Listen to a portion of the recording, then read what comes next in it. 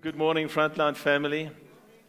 Welcome to those joining us in the house, those joining us online, as well as those that are here for the first time today. You are most welcome, and may the love of God be the portion that you leave with today. Every other portion that comes from man, every other portion that comes from myself, cast that aside. But allow the portion of God's love through His Word, and as you've already experienced in worship, let that be the portion you take and allow it to bring transformation in your life.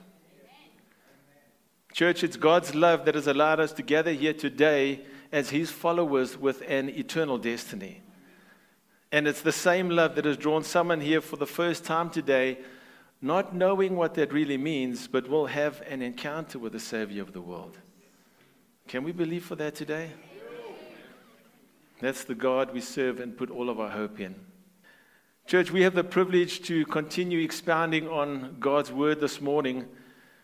And for those of you that are here for the first time today, just to set the stage for you, we have been in a series over the past 3 to 4 months called Preaching the Kingdom, which is based on the Sermon on the Mount preached by Jesus on a hillside on the northern coast of the Sea of Galilee. It's a sermon that Jesus delivers to His people, to people who want to be followers of His, and it is not for the faint of heart. And I say that, church, because as we've seen, Jesus raises the bar on every issue, discipline, and principle of life. And He says, listen, if you want to be followers of mine, your life is going to have to look a certain way. Your life is going to have to look like this. And if you're anything like me, you would have realized by now that the life that Jesus is calling us to is so contrary to what the world offers, to where the world leads us to and what the flesh desires. And truthfully, that's why it feels like we have been doing open heart surgery over the past couple of months. Anyone else feel like your heart has been ripped out at times and examined right before you? But let me just say, church, there is a purpose in all of this. There is a purpose why Jesus cuts straight to the heart of the matter. And it's not to make you and I feel like we are no good Christians and that, we can't get anything right. That we come here every Sunday to get another lesson on how we've missed the mark and we feel like we're never going to measure up. No, that's not how Jesus operates.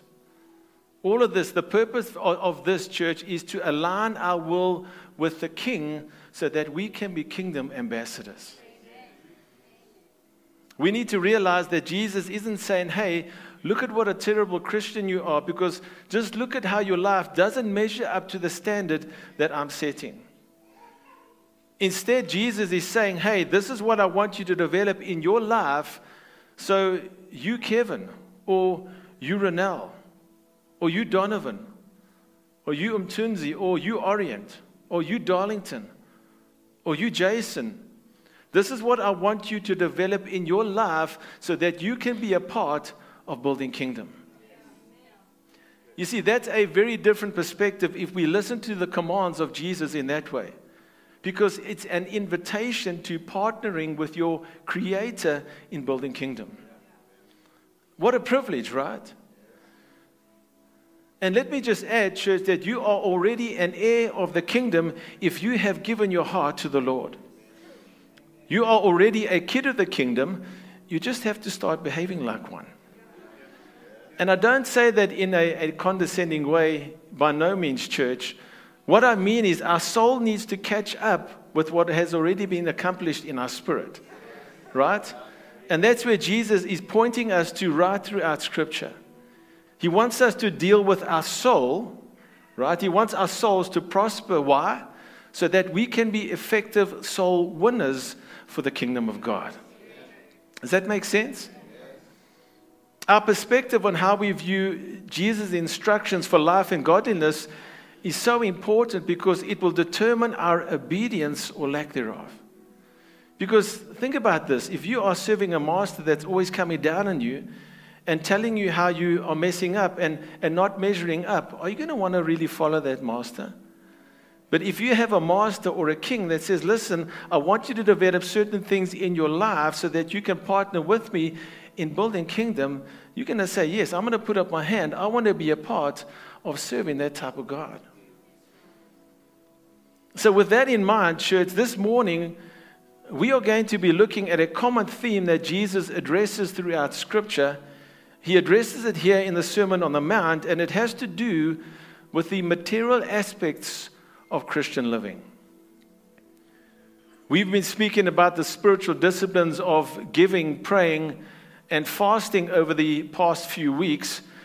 And today we are going to look at some of the material disciplines of the faith in how we as Christians are to manage and be good stewards of the material possessions of life.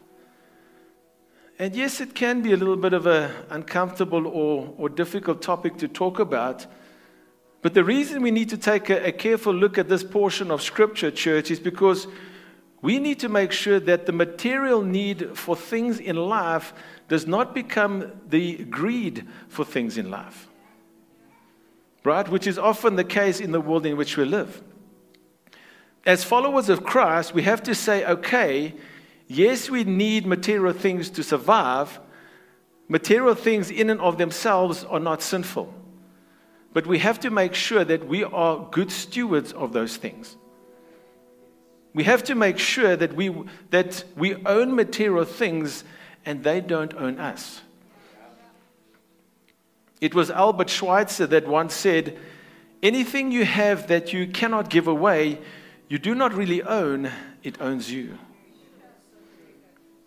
You see, if we're not cautious enough, it is possible for material things to become obsessions or pursuits in a way that they start to own us rather than us owning them.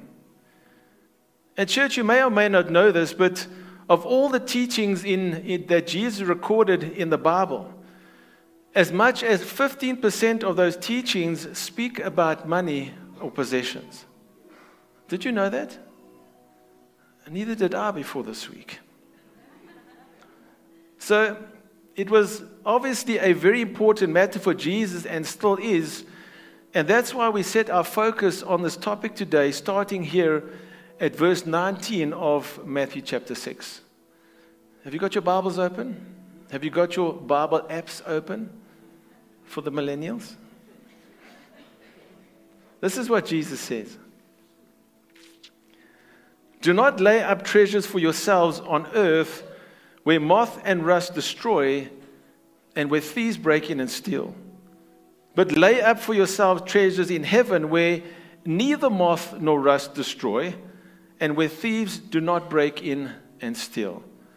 For where your treasure is, there your heart will be also. I'm sure you will agree with me, church, when I make the statement that materialism is so accepted in the world around us. It's so accepted in the culture around us that we probably don't pay that much attention to it anymore. When Jesus talked about this over 2,000 years ago in a culture that would have been far poorer than ours, back then you would have been considered a rich person if you had more than 2 or 3 sets of clothing in your closet. And in comparison, if you and I go home and we look in our cupboards, what would we find? A lot more, right? And it's not like we should be comparing modern times to those times, but materialism is something that strikes the human heart, and every single one of us has the tendency to look to material things and do things with them that God never meant material things to do. God never meant material things to define who you are. But somehow we find ourselves looking to material possessions to define us.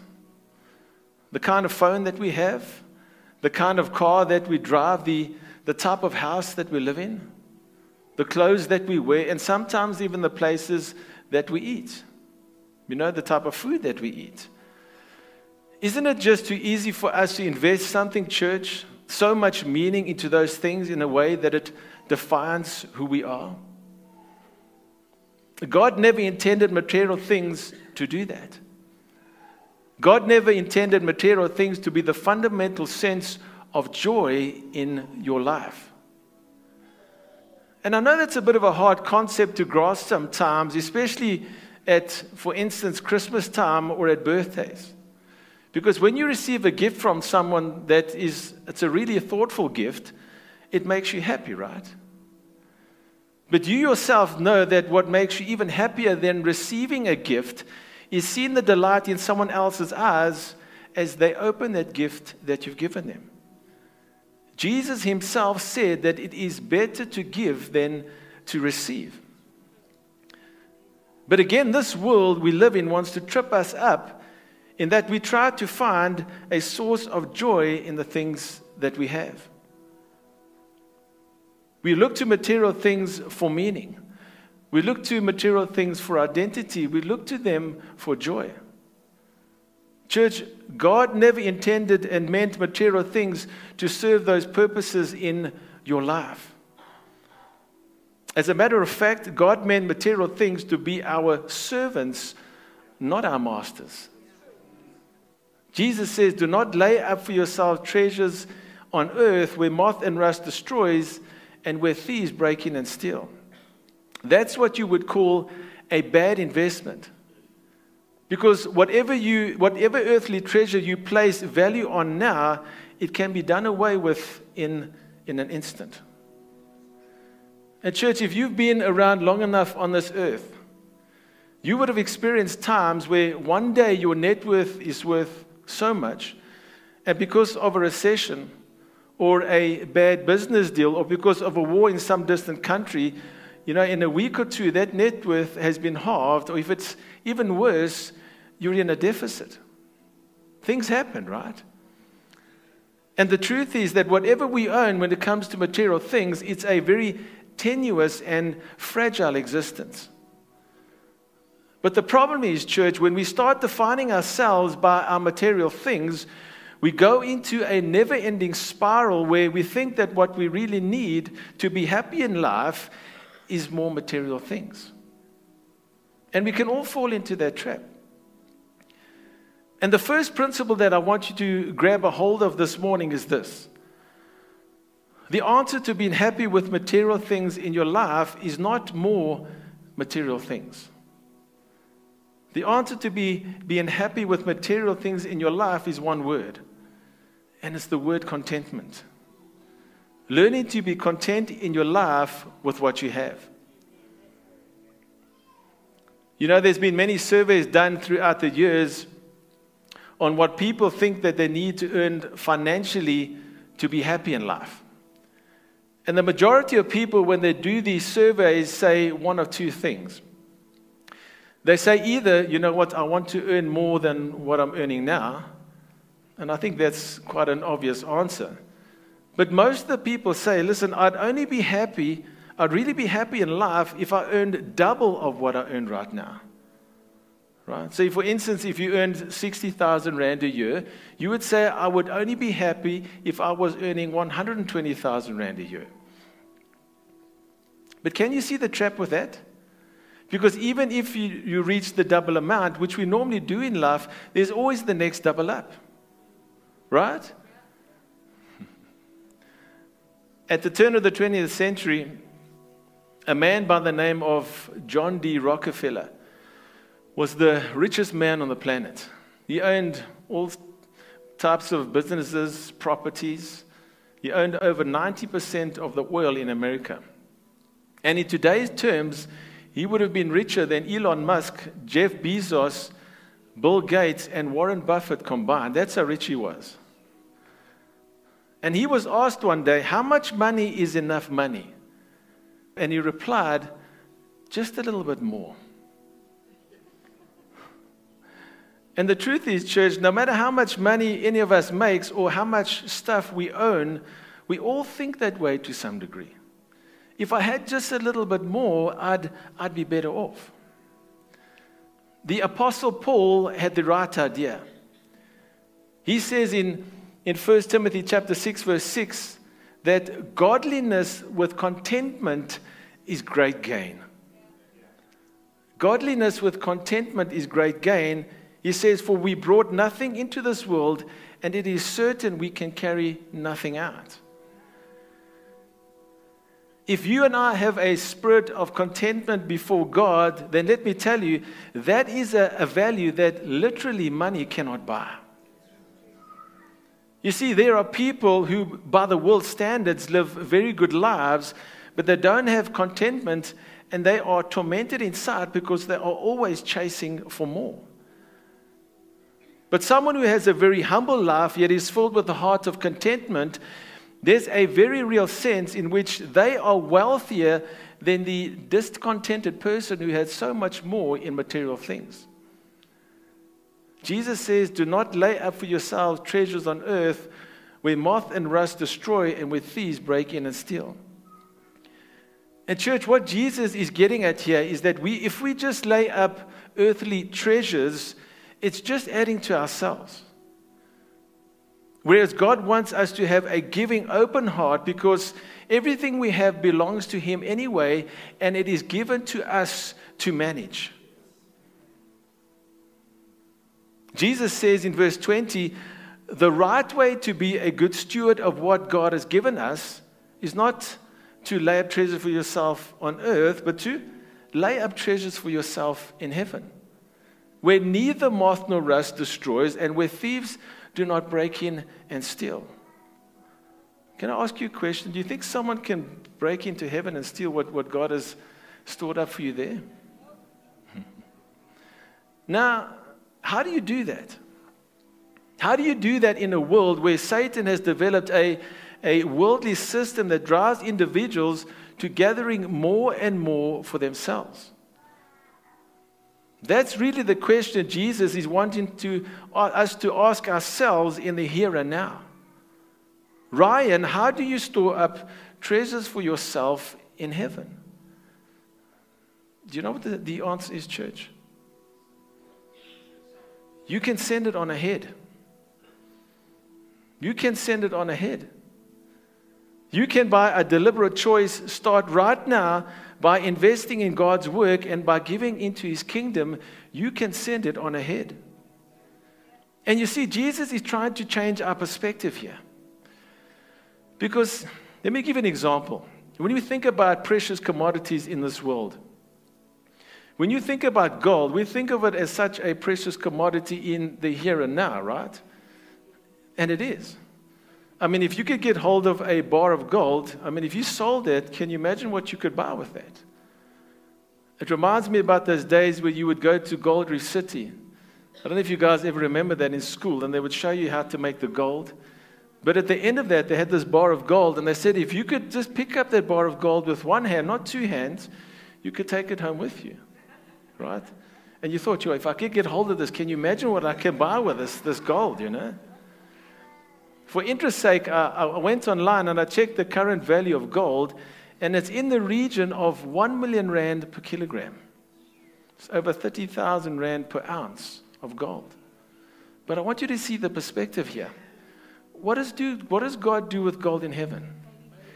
He paves the streets with it. It's like tar to God. Can you see the perspective? It reminds me of a story about a man named Danny Simpson, who at the age of 24 robbed a bank in Canada at gunpoint. He robbed the bank of a total of $6,000. Right? I don't know how long ago it was, but $6,000 is a fair amount of money. But anyway, he wasn't the best type of robber. He had never tried this thing before, so he was captured shortly thereafter. He was a young man with a bright future, but this tragic act, this act of crime would cost him the rest of his life, or most of the rest of his life. The tragedy, church, the real tragedy of this true story, however, is that the weapon he used to rob the bank was a 1918 .45 caliber semi-automatic worth $100,000. He robbed the bank of $6,000 with a weapon worth $100,000. You see, Danny's problem was that he didn't know what he had in his hand.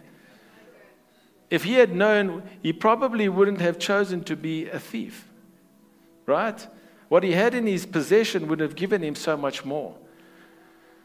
If Christians only knew the value of what God has placed in our hands to be good stewards of, we wouldn't feel like we would have to rob God by holding on to whatever we can in this life. We'd realize that it has so much more eternal value. And that's why, as kingdom ambassadors, and I want to start bringing a bit of application this morning. That's why, as kingdom ambassadors, we need to adopt the idea, and I want you to write this down if you can, or make a mental note of it. We need to adopt the idea that we must use what God has given us now to invest in kingdom work that impacts people for eternity. Let me say that again. We must use what God has given us now to invest in kingdom work that impacts people for eternity. That's how you lay up for yourselves treasures in heaven. You use the resources God has given you in this life to impact the kingdom in a way that makes eternal differences in the lives of people.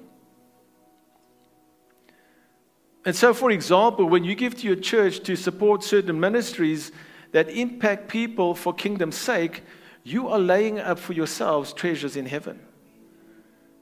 When you give to support ministries in our church like Love God, Love People, and like Diaconia that Renata was talking about this morning, or other ministries you may support that, distribute Bibles, etc., you are making an investment in the lives of people for an eternal difference, and that is laying up treasures in heaven.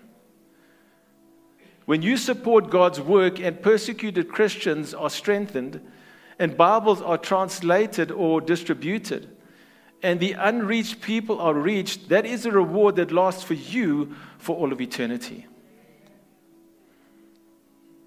And God is basically saying, have a kingdom perspective about earthly goods and use them in a way that glorifies God for the sake of the eternal lives of people. If we do that, then we are making an eternal difference and laying up treasures for ourselves in heaven. Jesus goes a bit deeper in verse 21. He says, for where your treasure is, there your heart will be also. Jesus made the conclusion, church, that you can only have your treasure and your heart in one place. Either your treasure and your heart is going to be in heaven, or your treasure and your heart is going to be on earth. And church, our great desire as we grow in spiritual maturity, and it may not be at that place right now, but our great desire as we grow should be that each and every one of us would be on the right side of that equation. Because if our treasure is really on earth, that's where our heart is, that's where our feet are grounded, which means we have no heart or mind for heaven. And church, what I want to be very clear about today is that Jesus isn't telling you to despise material blessings that God has so graciously given you. If God has blessed you materially, that's wonderful. Don't feel guilty about it. Jesus isn't telling you to feel guilty about it or torment yourself about it. Just, if you've received it, thank Him for it. But here's the point. Regard it as a stewardship and use it as a wise investor with a heavenly portfolio in mind, not an earthly portfolio in mind. Why? Because your earthly portfolio is going to pass away, but your heavenly one will prosper forever. Can you see the perspective that Jesus is trying to show us here? For where your treasure is, there your heart will be also. Once the heart is properly given to God, the treasure follows very naturally. That's the choice that we have between two treasures. You're either going to be storing treasures up in heaven, or you're going to be storing treasures on earth. As we move into verse 22 and 23, I want you to see the choice that we have between two visions.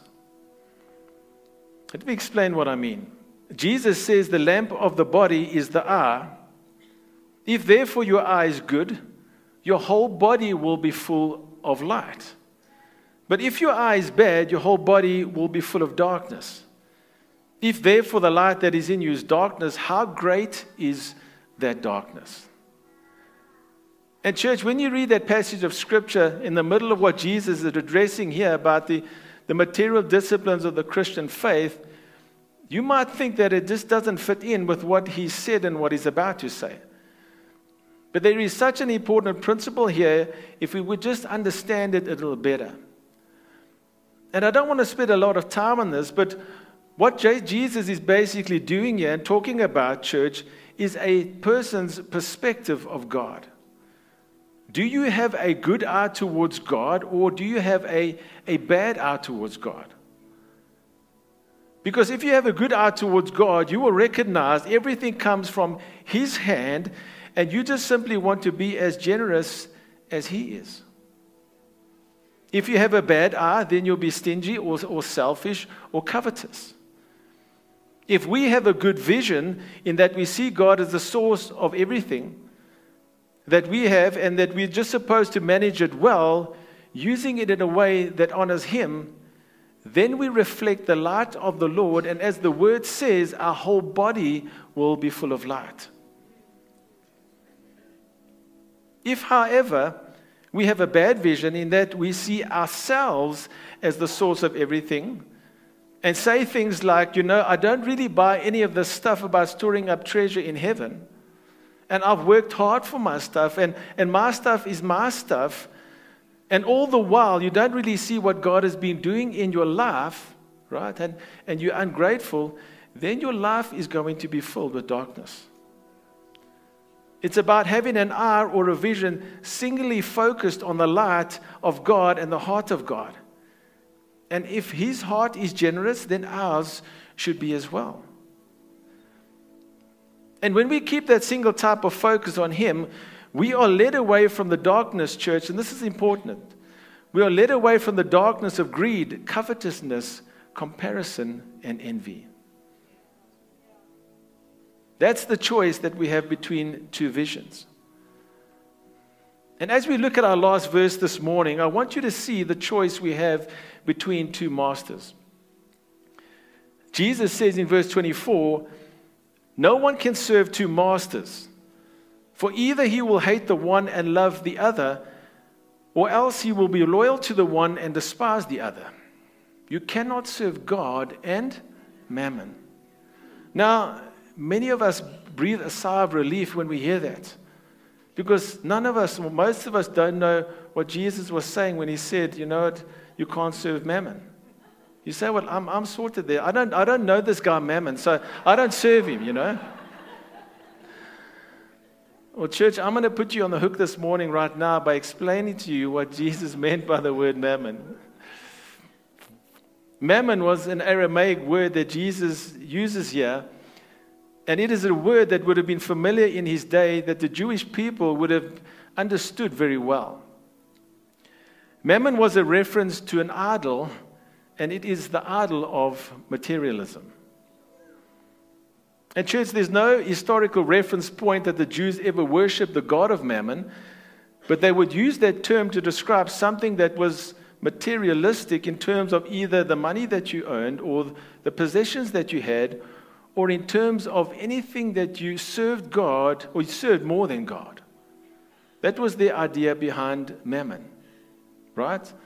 And in today's terms, in the material world in which we live, if materialism could be represented by a pagan god, you could call that god Mammon. That's the idea behind that word. And Jesus says, what I'm about to say, I know are convicting words, church, but Jesus says you can't serve me and serve the god of materialism at the same time. And the reason I say it's convicting, church, is because truthfully, part of us says, Jesus, why do you have to be so hung up on this? Right? Jesus, why can't I serve you more than I serve Mammon? I'll serve you. I'll give you 90 measures of effort, Jesus, right? And I'll give Mammon 50 measures of effort. But Jesus says, that isn't how it works in my kingdom. I don't want your heart to be divided.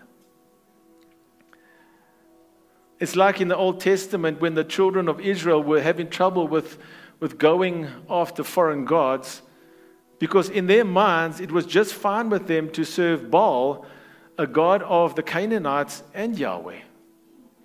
They said, Yahweh, we'll give you the best sacrifices. Right? We'll give you the oxen, Yahweh, and we'll just give Baal a ram. You get more, Yahweh. We'll serve you more. We'll worship you more. And you know what the Lord's response was? He says, I don't want it. Baal was happy with a divided heart, but Yahweh said, no, I must have your heart alone. You can't serve both. You must choose this day whom you will serve. And many people will say today that they love God, but honestly speaking, what they do with their money and possessions and their heart towards those things shows something very different. And that's the question, church, you and I are confronted with here today as we hear these words of Jesus. Do we have a divided heart when it comes to material things, to our possessions, to our money? Someone once said that money is a wonderful servant, but it is a terrible master. And that's why Jesus wants to deliver us from the slave master of materialism. He says, rather be content with whatever you have at whatever stage you are in your life. Choose treasures that will be stored up for yourselves in heaven. Choose a vision that will cause you to be singly focused on the light and the heart of God so that you can behave in the same way, and choose which master will determine your destiny. And church, I know this is a hard word for us all. Right? Trust me, when I go through these words week after week, it challenges me very deeply. And you look at yourself sometimes and say, Lord, how am I going to get this thing right in my life? But I'm going to remind myself, and I'm going to remind you about what I said right in the beginning of the message. Jesus isn't saying to you that these commands and giving you these commands because he wants you to feel condemned. And that he wants you to walk out here today feeling all depressed because you're nowhere near to the standard that he's setting. Rather, he's saying to his church here at Frontline, I want you to develop this part of your life so that you can have the privilege of building kingdom with me. That's what he's doing. He says, I don't want your heart divided because a divided heart doesn't have the ability to build in my kingdom. That's what Jesus is calling us to. And church, when we look at this type of message, we all need work. We all look to possessions, the things we own, for a certain amount of value that we place on them, or we define ourselves by the things that we have, the way that we dress. We all have work. And I again want to remind you, Jesus is not saying that we need to despise these things. But whatever we have to make sure that we have a heavenly portfolio in mind. We have a choice. Remember, I've given you choices between those three different elements. We have a choice. Jesus says that I want every part of you. Is there anyone that would want to be a part of building God's kingdom? Amen.